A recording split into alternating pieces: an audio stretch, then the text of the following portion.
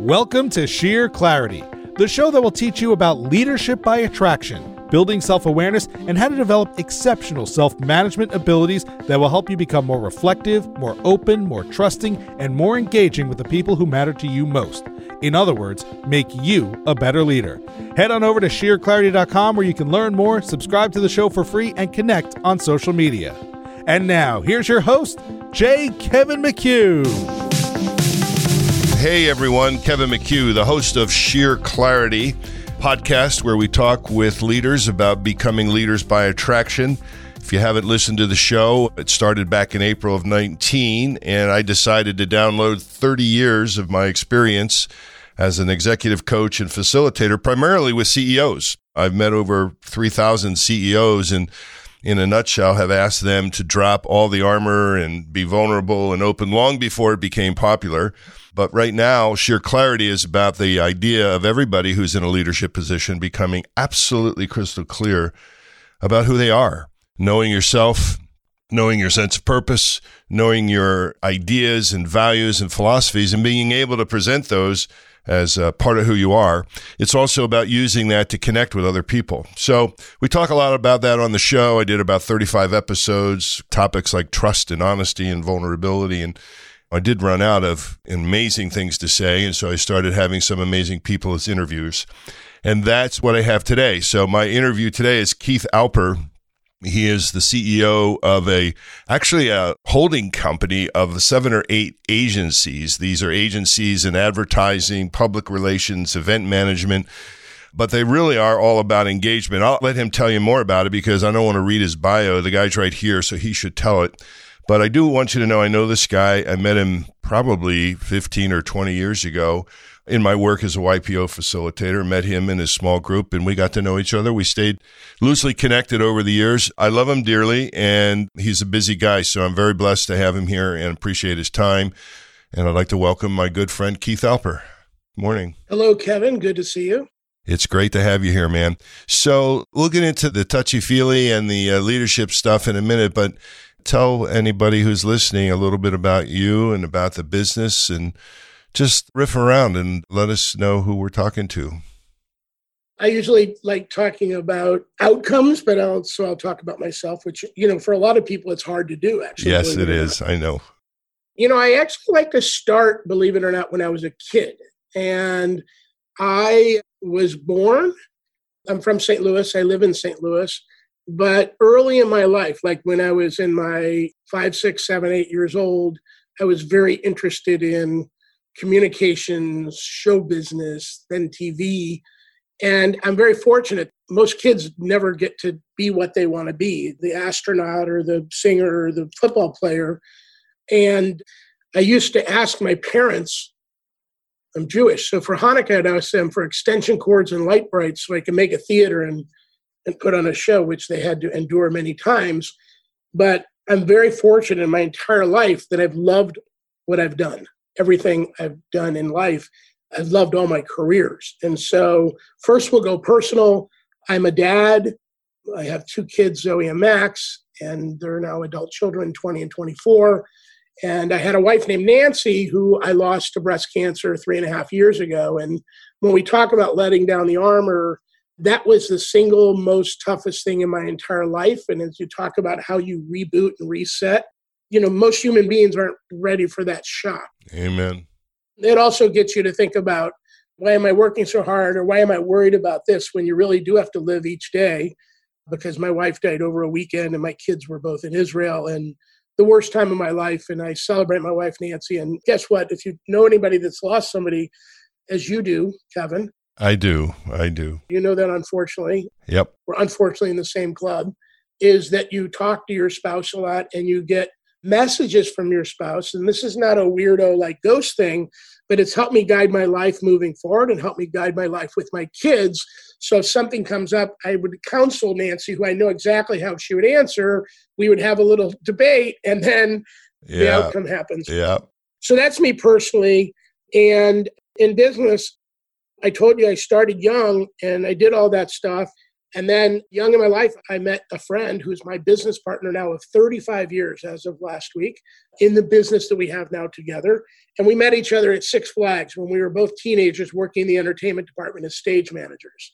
And the reason I like to say that is the Six Flags in St. Louis, we were running the theater and all the concerts, and we were 17, 18, 19 years old, running some of the biggest concerts. Waylon Jennings, Willie Nelson, New Kids on the Block. I think they were paying us $1.75 an hour. Amazing. And guess what? I would have paid them $100 an hour to work there. And that's where I got a chance to learn like things about people and work and love that. And so fast forward, Steve and I and our partners have been in business, and we started with a little company, and now we're about 8 companies, but more importantly, doing a lot of different things, from becoming one of the largest meeting and event producers in the country, to raising millions and millions of dollars for nonprofits, to doing advertising and marketing. And so the little kid in me gets to come to work every day and love what I do every single day. It's just not light brights and extension cords anymore.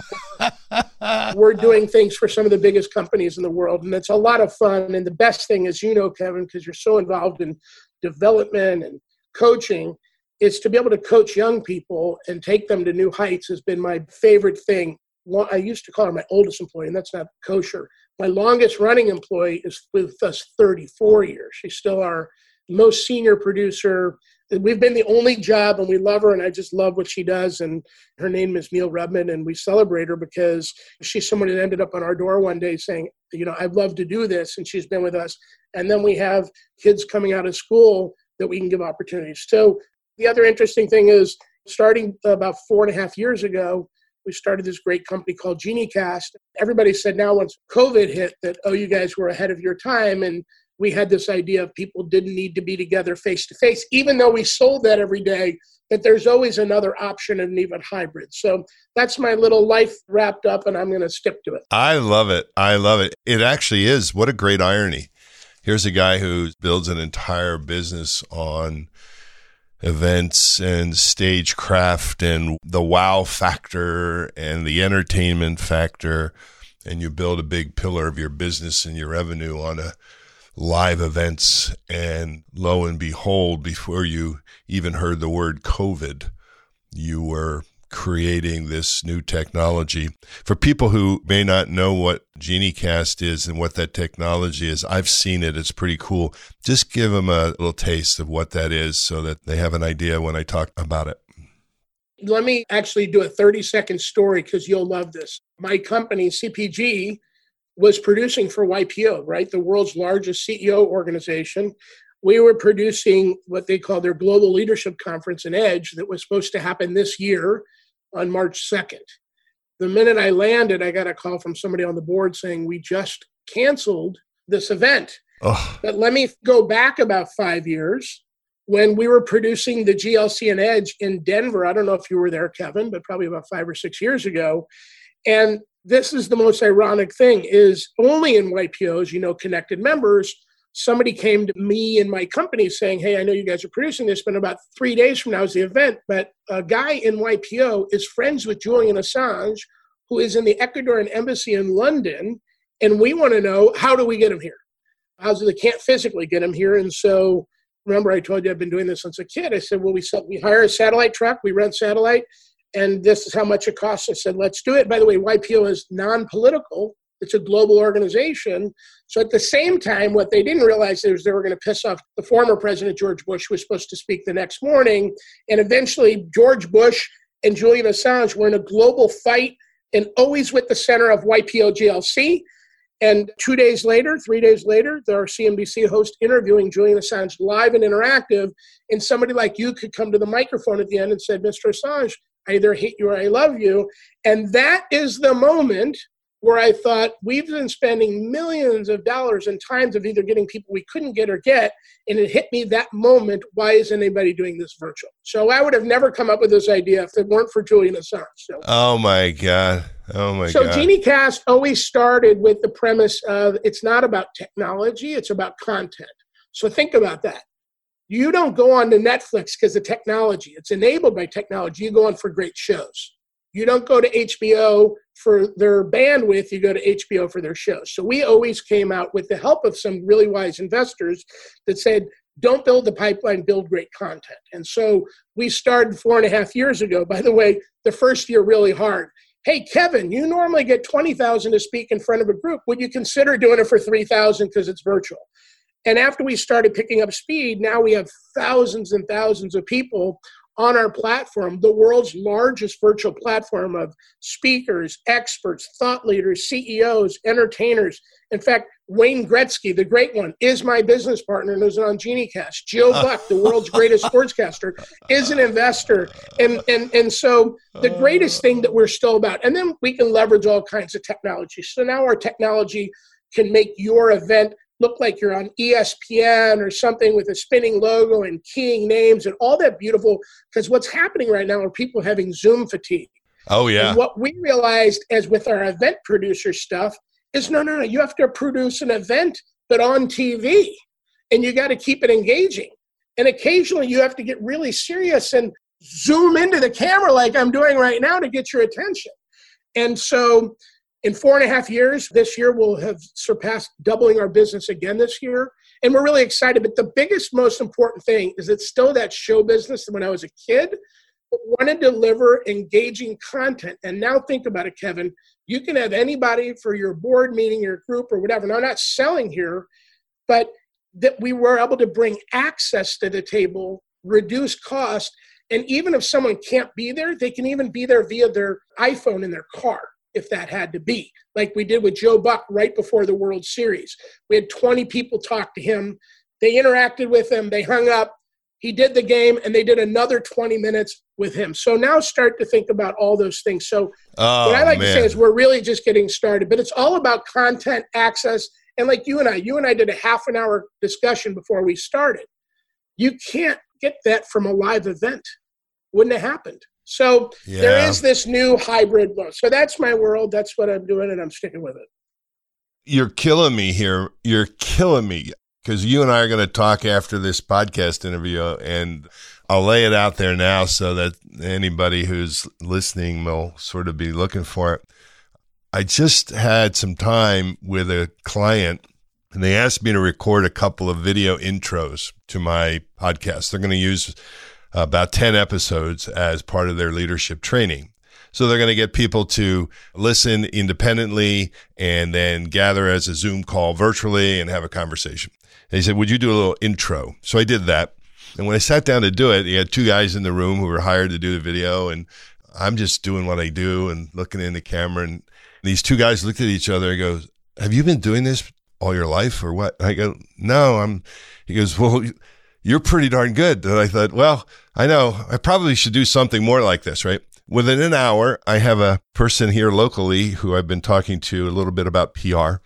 She listened to the podcast, and she's an ex-radio and television personality. And she said, I don't understand. Why don't you have like 50,000 people listening because you got that voice? I said, that's funny. I just had a bunch of video guys say something.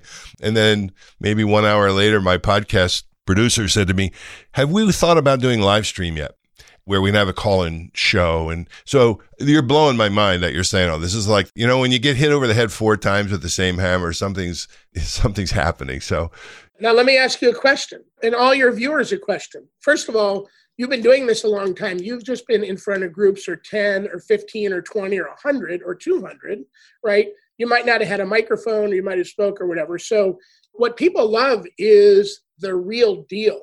Okay, they want it in business. You aren't going off a script. I'm not going off a script.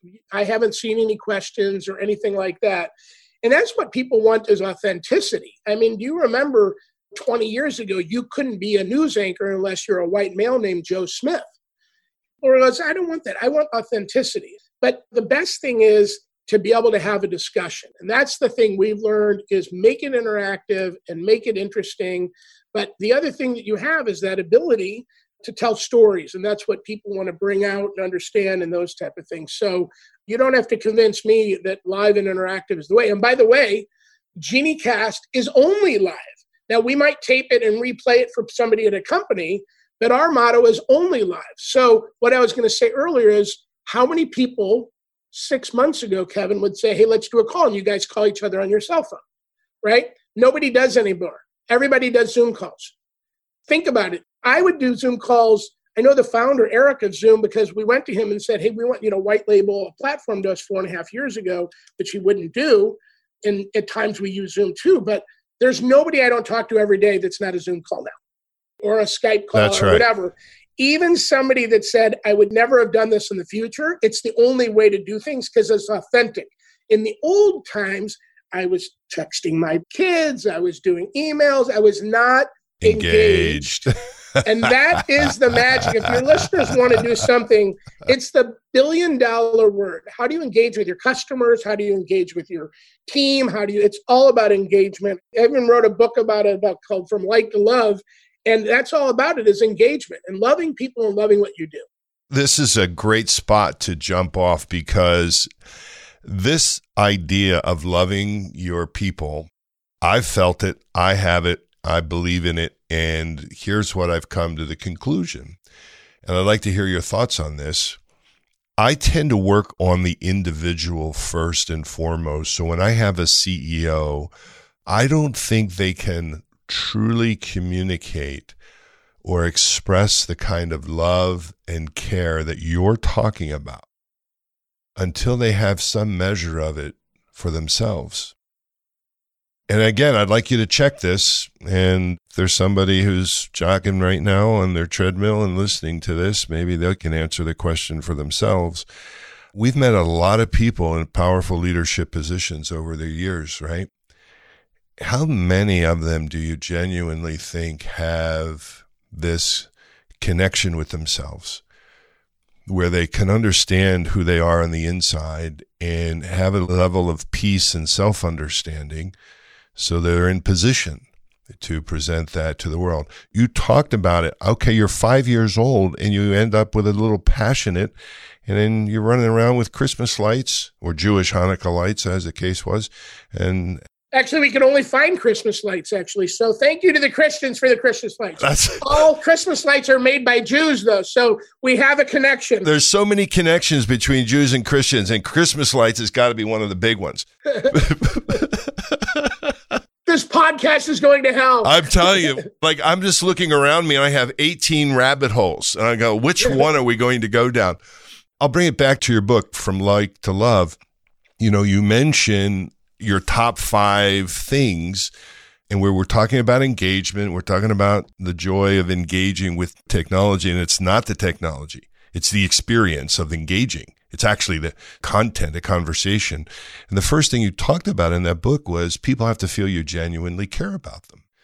And you do, and you care about your people. That's why you have people. But do you encounter clients when you have this powerful idea and are able to execute and make the place that they love and work for come alive? Have you encountered CEOs along the way who just don't have that? You say in the book, it starts at the top. Somewhere in the book, like in the second chapter, you say the C-suite has to encourage employee love.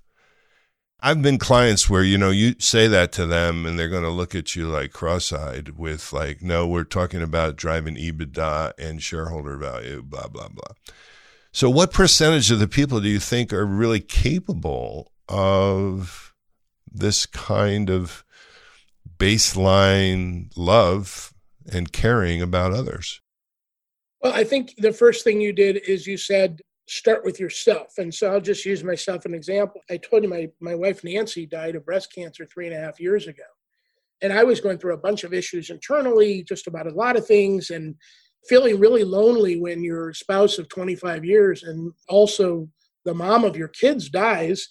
And my best friend in the world said, are you seeing a therapist? I'm like, oh, no, I would never go to a therapist. Those are for, wacky people. And he's like, oh, I've been going to the therapist for 20 years. It's part of my daily food, mind, body, and soul. And it's really helped me. And I'm always working on myself. Just like Tiger Woods always works on his swing. You don't stop. And so I got referred to a guy that everybody said in St. Louis, this is the CEO's therapist. Every high stress CEO and lawyer and doctor goes to this guy.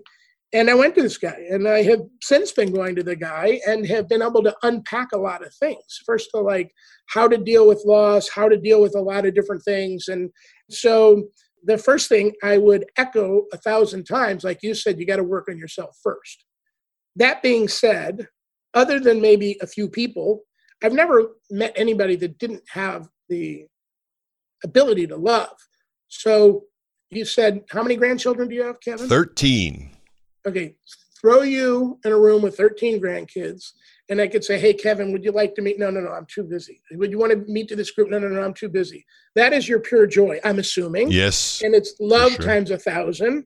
And I don't know if you have a dog, but you also talk goofy to your dog. And those are our real selves, the people that are at home with our kids, with our family. And so what you start to learn is the great leaders, and they don't have to be CEOs, because CEOs don't start as a CEO, they come up. Right. People that understand people and start to understand that it's not about them. And by the way, young in my career, I thought I was the smartest guy in the room. I'm the inventor of my business, the youngest director ever in Six Flags, and all these things, until you realize, first of all, you're not that good. And the other thing is you better have great people around you. I would say 25% of leadership, no more than that, maybe 40% of leadership are not on the pure love, okay? But there are clients, and I'll name some out. Like, it happens that Southwest Airlines is a client of our business, and we worked with them for years. And I could tell you, behind the scenes, behind the hood, they're all about love. It's on their door. There's a reason, but you don't realize it. Their pilots are union. Their flight attendants are union. It's not supposed to be this way. And by the way, the CEO told me it's not always love. You have to sometimes get in, just like in a marriage, but you still have that love. But the way they treat their employees, Halloween is a national holiday for Southwest Airlines. That means, okay, unless you're on a flight in our operations center, everybody dresses up. The CEO dresses up. They shut everything down. It is a holiday unless you're in the day-to-day operation. And because they want to have fun, but they want their people to have fun. So I can tell you, I've seen so many great companies that the CEOs really get it. And guess what? There's a little secret. It pays dividends. It pays dividends. Oh, no kidding. To be good guys. And that doesn't mean there's not going to be tough times, okay? And I also can tell you, and you can guess who they are, there's a lot of companies that are bastards. They're not running properly. They've had terrible turnover. And it's born in the DNA until somebody shakes that DNA out. The reason we wrote Like to Love, because my company CPG, we do so much culture work. Like, we're helping run culture at Southwest Airlines, that we figured out, I'm going to give everybody like $1 million free gift today. It's on your hand. How do you get somebody that works for your company from liking working at your company to loving working at your company? So you have that business plan on your hand every day. How do we go from like to love? And by the way, an employee once said, I don't love it here right now. And I said, well, guess what? This is a two-way street. And actually, I'm not loving you right now. You expect the company to do everything, and it's like a relationship. So there's no perfection. But the last little story I'm going to tell you is, up the street is a Walgreens from my house. And I always run in the Walgreens for something. And there's a woman who's worked there for apparently 30 years. She's got every kind of customer service label on.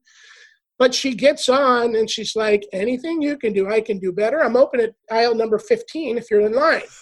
Or you can say, hey, I'm looking for Band-Aids. She doesn't say they're over in aisle 4. She's like, let me go with you and help you pick the best one from you. And I keep on telling her, I'm like, damn it, you're so good. How are you so good? She says, I love my job. So Walgreens didn't make it. They hired somebody who loved their job, and they let her be who she is. So that was a long answer. It's a great answer. No, it's a great answer. But I'm telling you, here's the connection that I'm making from what you're saying. And this idea of therapy, this idea of working on yourself is really, really underrated. I'm still a bit amazed at where we are in time and space. You know, if you went back 50 years, therapy was way under the radar. It's only for the truly ill. You have to be having a nervous breakdown. And of course, then they would actually just send you some kind of institution. It was brutal. But now we're in the world of self-awareness and emotional intelligence, which is, going on 15 years old. But I still encounter every day people who have this idea that Therapy is for people who are like really crazy or can't function and they're embarrassed by it. And so at the minimum, you're driving a stake in the ground. You got to go work on yourself. I'm actually working in a coaching model where I put a lot of work and emphasis on my own development so I could get some skills to do it. So short of going to a therapist, I use a model called voice dialogue, which is a Jungian model where you can actually speak to yourselves. Jung thought we had many selves, not just one. We had all these different energies. Some are there to protect, some are there to get us what we want, and some are disowned. So I do all that stuff. But if we could get more people in leadership positions to understand that self-reflection, introspection, looking in, understanding the terrain. Sometimes I'll liken it to a blueprint. Like, have you ever seen a blueprint of a building? It's like a big roll of sheets, and there's like 100 sheets, and each sheet has only one thing. This is the pipes. These are the wires. These are the ducts. And you peel back each sheet to go see the layers and layers and layers. And from there, that kind of work by a CEO, by any leader, if that position starts with self-acceptance, self-love, and a sensibility, you can activate your loving capacities. And when those go outward, like when you really see and feel and sense what love is and how it works, and then you actually go to work every day to love the people who are coming in, they're coming in the back door, or they're punching in, or they're doing this, or they're doing that. Can you be that kind of CEO who just walks up to everybody and says, I love you, and genuinely feels it in your heart? That's gold. And what you're telling me is you unleash this gap between liking to loving probably has some very serious value measurement. There is a return on that investment. Huge. By the way, let me add on to that. Thank you for I want to later offline hear more about that self-discovery you're doing. But the other thing you have to realize is there some people that don't like working at your company or don't like whatever. If they don't like it, they shouldn't be there. Meaning, like, you can't save every employee. It might have been a bad hire, or they might realize it's not a fit. I don't want to work every week on an events, Keith. I just don't like that. And we're like, okay, let us help you exit, and we're going to help you find something. But the power is in the people that love it. And by the way, I ask at a lot of friends' companies, I do some coaching, not for money, just a few friends. And I always go around their company and say, do you like working here? They go, I love it. I'm looking for that word love, because those are the people that are stay extra. They'll do all those different things. That's right. Yeah, I think in the engagement definition I saw somewhere, maybe in one of the Gallup things, they talk about it's the extent to which people feel a deep emotional connection to the mission of the company that they will actually give discretionary time. They feel such a connection. There's like an urgency to do this work or get this done because I love my job and I love my company. And I can't even imagine just packing up at 5:00 when I know this thing is needed. And if I got to do some extra hanging out, I'll do it. And imagine the value of that discretionary time multiplied over millions and millions of workers. Well, now there's a new secret. The new secret for all your listeners, and I apologize to these two gentlemen because we just met 2 weeks ago. They have embraced the work of doing good for the world and the community. And that is the other power driver, that if your company doesn't do good, your employees, if you've got either 10 employees or 1,000 employees or 50,000 employees, the companies that do good for the community and do the right thing, because guess what? Your company, it starts inside. That's right. So if your employees don't love you, you're seeing this as a pushback now at these companies that they're the number one place people want to work, at Google and Facebook. And you have thousands of employees pushing back. So much so, I think it was at Google, they stopped a Defense Department project because the employees say, we won't work on it. None of us will work on this project. That also comes out of the love of doing good for others, right? And so that is something the CEO now has to deal with, because it's not just top down.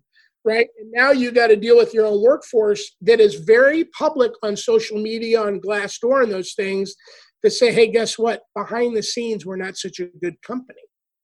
More importantly, behind the scenes, we're an unbelievable company. So much of what we do, we talk about communities. YPO is a community of peers. EO is a community of peers. Okay. People's religious faith is a community of peers.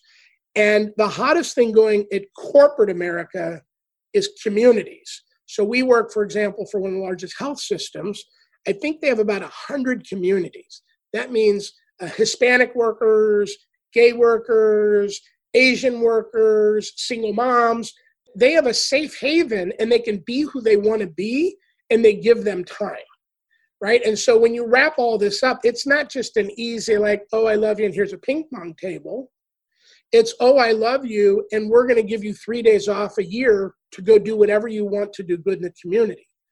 I want to put a plug in for these guys because it's something I'm very passionate about. They happen to be a client, but two people that I want to mention. First is, we were talking about it, a good friend, and he's in YPO, a guy named Arnold Donald, was a big executive at Monsanto in his heyday, but he has been on the board of Carnival Corporation for years, and then the chairman and CEO at the time asked him to become CEO, I don't know, about 7 or 8 years ago. They had some issues. Arnold turned it around. Their stock tripled, all this great stuff. And then boom, they're going through a terrible crisis. But I just recently talked to him and he gave me his leadership principles. And I got so grounded in a guy that had to stop their business. Their revenue's down 99.9%. And he's telling me how they're going to come back. But when you talk about love, when Arnold took this job, I said, why would you want to take this job? You've retired. You've made a lot of money. You're giving back to the community. Why would you want to work for a Fortune 50? And so, well, first of all, I love everything about cruising. I've always gone on cruises. I enjoy gambling. I enjoy dancing. I enjoy getting a drink at the bar. I enjoy art. It's all on the cruises. It's all there. We're the biggest in the world.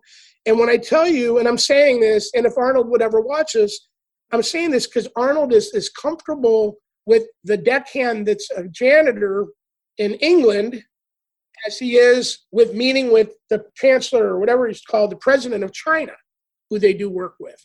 I've never met a lot of human beings that were so authentic and loved people and could sit down and talk with a CEO or a president and also the deckhands. I'm not talking about 2 minutes, hi, how you doing? It's a 50-minute, hour conversation. Tell me what you like about your job. Tell me more about you. Who's back at home? And I've learned so much from him. I've learned so much because I've had the opportunity to see him work. It's exciting to see that type of human being. And I aspire for all CEOs and all leaders and all people on the way up. But even if you're a manager of a department, how important it is that right now, most corporations, the manager is ducking down. They don't want anybody to see what they're doing. They don't want to get fired. But now it's all about transparency and being authentic. So that's what we love.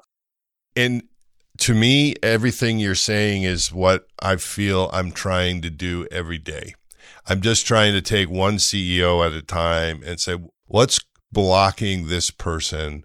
What are their old ideas about what success looks like? I mean, there's a couple of industries where smartest guy in the room is like the norm. You know, I've spent some time talking to a couple of big pharma executives, and when you get a bunch of super bright scientist types, like everybody walks in, smartest person in the room kind of thing. Head down to Wall Street, investment banking, you get the same thing, right? Technology, yes, same thing. And so when everybody's so busy preening and positioning, and they're doing all that because they believe that's what they're supposed to do. They come to this conclusion, right? I got to get here, here, here, here, here. I got to look like this. I got to sound like this. I got to do this. And every single part of that is going to be an obstacle to any kind of reception of love or transmission of love. And I'll tell you this, just talking to you right now, this is a confession of my own. And I'd love for you to comment to see if you see something similar. I feel there's a performer gene that sort of gets activated in a certain kind of person. These are people that we meet in YPO.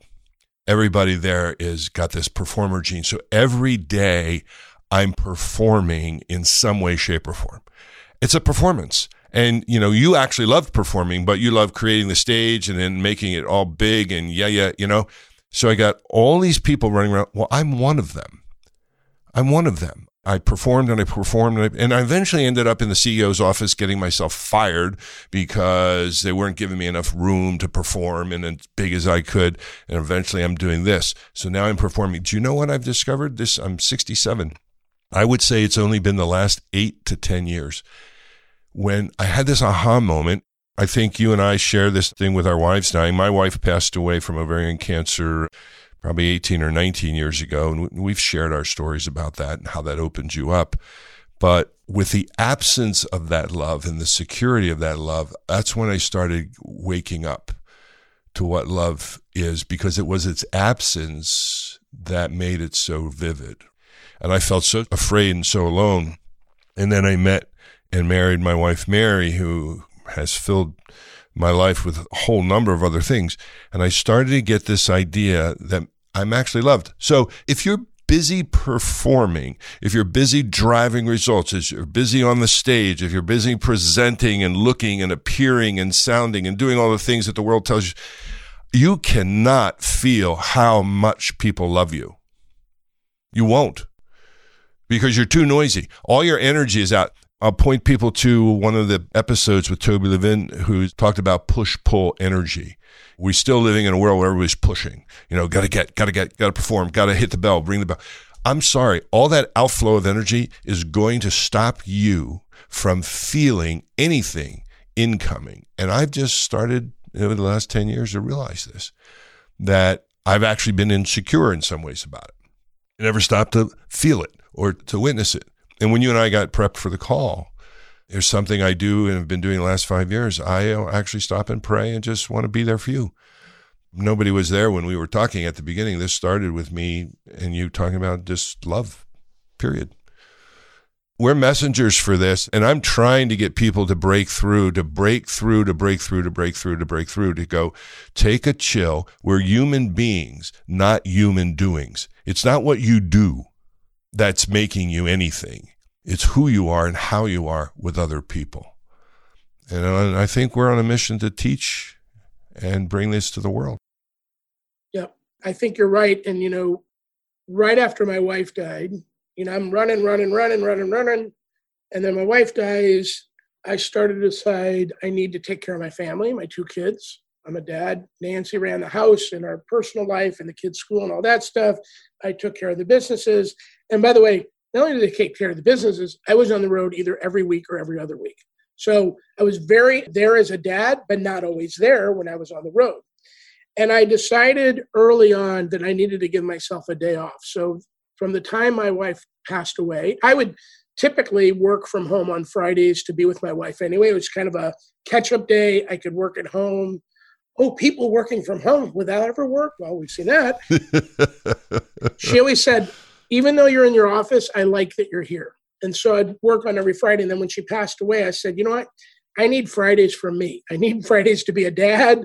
I need Fridays for the house. And I need Fridays for me. So actually, I strongly suggest, especially those that can do it, that are entrepreneurs that don't have a boss, but either others can do it. Now, a lot of people are working from home. So maybe now to take a day and go to the office to escape, but to kind of escape in your own world and not only work on yourself, but get your days cleaned up. Oh my God, I forget the guy's name. He's a great guy. He's got a thing called the Strategic Coach, Dan, whatever his name is. But I went to Strategic Coach and he taught, Dan Sullivan. Yep, yeah. Dan Sullivan. And I went to his classes and he's great. And he's got a lot of YPOers and he's helped a lot of people. But his first thing that he teaches you is everybody needs an administrative assistant. You need an assistant in your life if you're going to grow into all these things. So because of him, I had an assistant. I've always had assistants. And then he would talk about free days and focus days. And he gave me a stat, and this stat is completely wrong.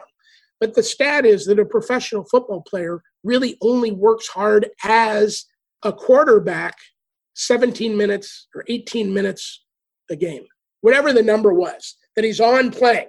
Okay. And the rest of the time, he does actually have some downtime, but he takes some free days to do conditioning and all that other stuff. Entrepreneurs, it's the other way. We're on. And when you were talking about reflecting, this is something I'll share that in one of my forums, and I won't share who said it, is a bunch of us determined we were not good at accepting. So somebody's kids would get them a gift and they didn't know how to say thank you. That's right.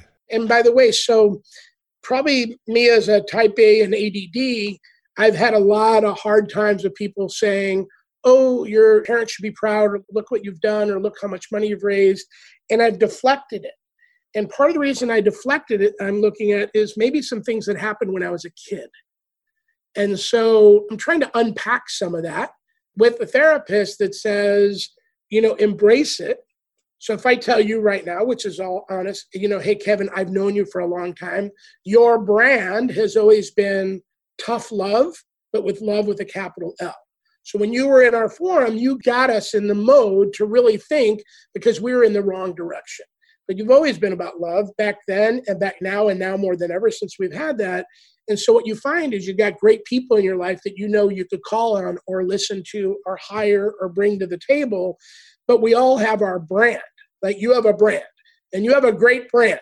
Okay. And by the way, some of us want to shake off another brand. Like, some people go, oh my God, Keith's really tough in business. Well, no, I'm just a perfectionist. So I'm a perfectionist. I've had to get better to say, hey, I think we can try harder or do better. And so I studied what Disney does, how they make every movie better by having their best directors coach the next guy and coach that up to be a film. There's a great book that they wrote about that. So, I want to go back to one thing because I went off on a tangent like you called a rabbit hole, is Arnold Donald, the CEO of Carnival, introduced me because he was chairman and CEO of a group called the Executive Leadership Council. And the Executive Leadership Council is now 30 years old.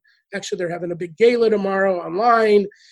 But, 30 years ago, 25 Black executives got together and said, we're working in corporate America. We have no positions on the board and we have no positions in C-suites. There is no room for Black people in America in corporate world. This is only 30 years ago. And since then, the reason I bring that up is when you talk about companies and having love, I'll just talk about America right now, it can't be all white men. So when you talk about the people that know everything in the room, so the CEOs that are really, not for political reasons, for doing the right thing to have a lot of different people in the room, because it's got to look and serve your market. And so what I love is now you're seeing more women in leadership than ever. You're seeing more African Americans in leadership than ever. You're seeing a lot of more gay people. And the only reason I bring that up is because that is one of those other winks. It's really good for business. It's really good for team. And it's really good for kind of that customer love. And I bring that up because there have been so many people before us that have done this, where there are certain cities and states that nobody would ever consider having a Black CEO of a bank. How many Black CEOs of banks do you know? Still today in 2020. My good friend Orv Kimbrough, who is an African-American in St. Louis, he happened to run the United Way for years, and he's our first Black private bank CEO, and I've learned so much from him. But I've also learned the customer love, but the employee love, because they're all about diversity inclusion for everybody, but also for communities unserved.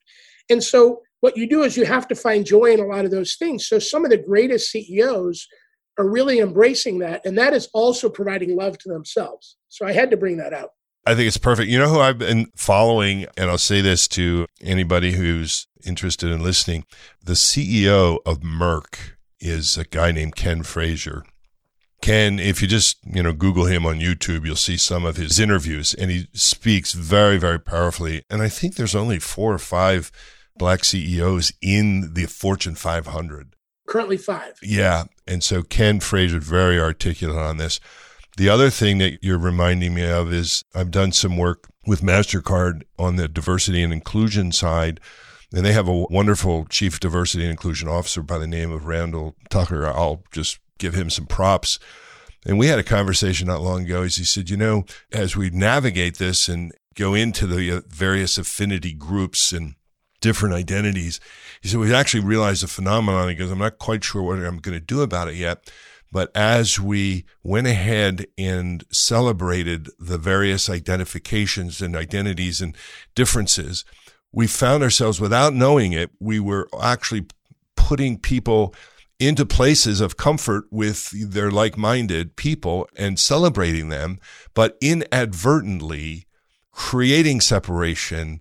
And so now we're coming back to saying, we noticed that, so let's get back to the cross-pollination piece so we can do both. We have identity, we have connectivity, but if we're not careful, it becomes a tribal separation, and we have defeated the whole purpose, because the inclusion part of diversity, we put those two words together, diversity and inclusion, of course, but there's actually a critical part of linking those two together. Right. And I'm happy you brought up Ken Frazier. He's a member of ELC, right? So every Black CEO is in ELC. That is their other job, is to make sure. And my favorite thing about ELC is they give hundreds of scholarships away to traditionally Black universities. But when we give these awards away to young 20-year-olds, the future of the world is in front of us. And those people don't know racism like we knew racism. They're still feeling it. And so it is diversity and inclusion. In fact, I like to tell people in my live show business, I don't want anybody to compliment the sound, because either the sound is terrible or it's just great. Okay. So when there's a meeting, you either hear, I couldn't hear his mic, I couldn't hear the sound. But when you start to think about diversity and inclusion, like a lot of great companies, it's a great company. They're great with customers. They're great with employees. And there's a lot of different people doing a lot of different things. But if you don't have different voices at the table, you're not going to know. Boy, we've solved every world's problem today, Kevin. I want to go get something before I'm the first guy to get up and leave your show. This is a 3-second get up. Okay. I'm not doing like a Mike Wallace, like, I'm out of here. I'll be back. Riff real quick. That's okay. I can riff a little bit to whoever might be listening. I appreciate you listening. I hope you're enjoying our time together. This has been crazy. We'll start wrapping this up in the next 5 minutes or so, but you go ahead. This 3 seconds better be worth it, man. I did it. I've already since gone. But I wanted to read something out of my book because you hit on it, and I did a cheat sheet, and now I got to find it. But basically, we go through the 5 things. These are the Like to Love Wrestling's page. So you don't have to buy my book. I have it. No, I'm telling the world, okay? Here are the 5 Tell things. Tell it, baby. Okay? Tell it. The 5 basic needs. This is for every leader and anybody running an organization. You genuinely care about me. Number 2, I trust you and you trust me. Number 3, you listen to me. Number 4, you appreciate me for who I am and you tell me so. And we share a meaningful purpose. And if you get any of those, even to the 70% line, amen, you're there. But more importantly, you unlock yourself too. I'm telling you, bud, this has been an amazing interview. I think we could do this a long time. I try to keep them into a spot. Here's a question I have to ask because I'm trying to make it a signature part of the interview. You ready? Yep. So I got some great advice from my podcast producer when I do these interviews that made a difference. And this is the first interview that I'm doing with his advice. I used to talk as though there was 1 million people listening, right? Like I would make reference to my listeners and what have you. The truth is, I don't know how many I have, but he reminded me that anybody who's listening to a podcast is just one person. So I don't know who's listening. He said, but talk to them. Spend more time with your guests. Worry less about who might be listening and just talk to your guests. And that's what I've been doing since we've been together. I like that. I like that a lot.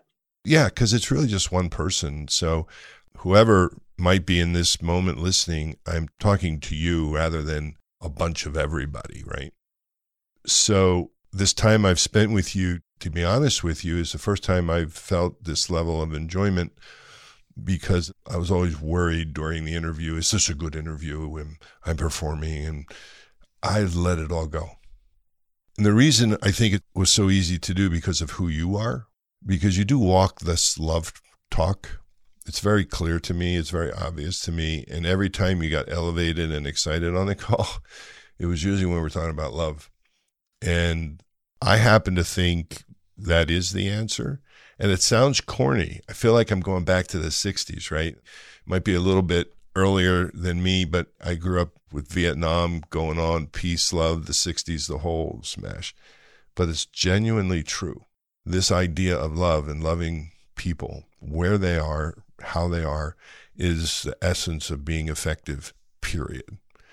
And you got to start on the inside and rearrange the furniture so you love yourself a little bit more. You've got to learn how to receive it, and then you're in a position to give it.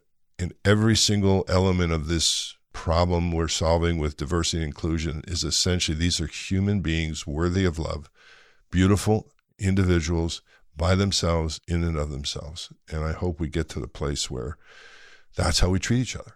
So you're a pioneer in this, and you're in a platform of this, and you walk that talk. So I thank you for that. The question that I ask everybody to answer is this. Take where you are now. I think you said you're probably 57, 58, thereabouts.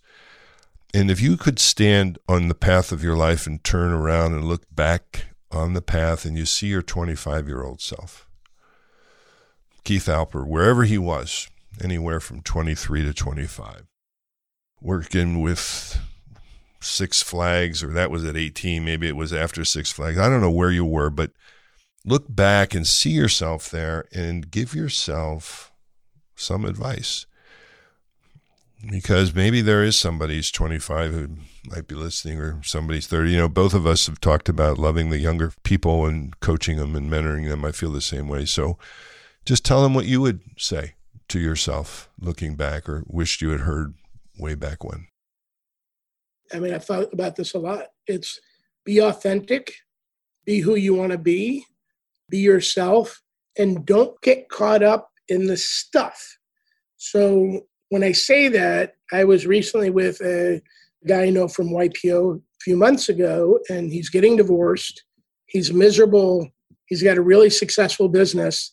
But he said, I left out the most important parts of my life. It was all about business and money. People get caught up. You want nice things. You want to live in a nice house. You want to live, but those aren't the important things. And as you know, and as I know, when you can get the most lonely, like when somebody dies, what is important? And I don't know that, thank God, when I'm 25, hopefully. My kids do know that. And so they've learned that lesson of what's important and what's not. That's how I guide my life now, is literally day to day. I can't control the coronavirus. I can't control what's going on in politics, but I can take myself and care about me and my family and not care what other people think or drive or do or whatever. And you know, a lot of this is wrapped out, but people wanted to be accepted. And so much of that acceptance, most people don't give them. They don't care how big or small your house is. They don't care where you even went to school.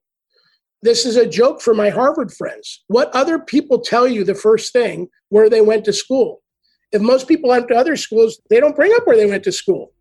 And I'm not knocking Harvard people because it's a great school. No, but part of that is to be accepted and to show I am better. Right. You know, I told my kids when they were applying for colleges, first, I don't care if you go to college. I want you to be happy. I don't care where you go to college, and you'll find your own way. But just because you go to one or the other, if you look at some of the most successful people, some of them never went to college. So acceptance, vulnerability, all these things we're talking about, boy, I wish I would have known when I was 25. Amen, brother. Well, thank you for that. Well, we'll close the show with that great advice. Keith Alper, I don't think I could have imagined it being as great an opportunity as we actually had. And that's because of you. I know your time is crazy and valuable, so thank you for the gift of it. It's a gift to me, and I'm sure it's going to be a gift to anybody who had a chance to spend some time getting to know you on this podcast. I'll close up the show and just say thanks to anyone who is listening. We're glad you're here. We hope you'll shout this out to your friends. You can find us on sheerclarity.com and on any of the other podcast platforms. So for that, right now, I'll sign off. This is Kevin McHugh, your host of Sheer Clarity. We'll see you again next time. Bye-bye. Thank you.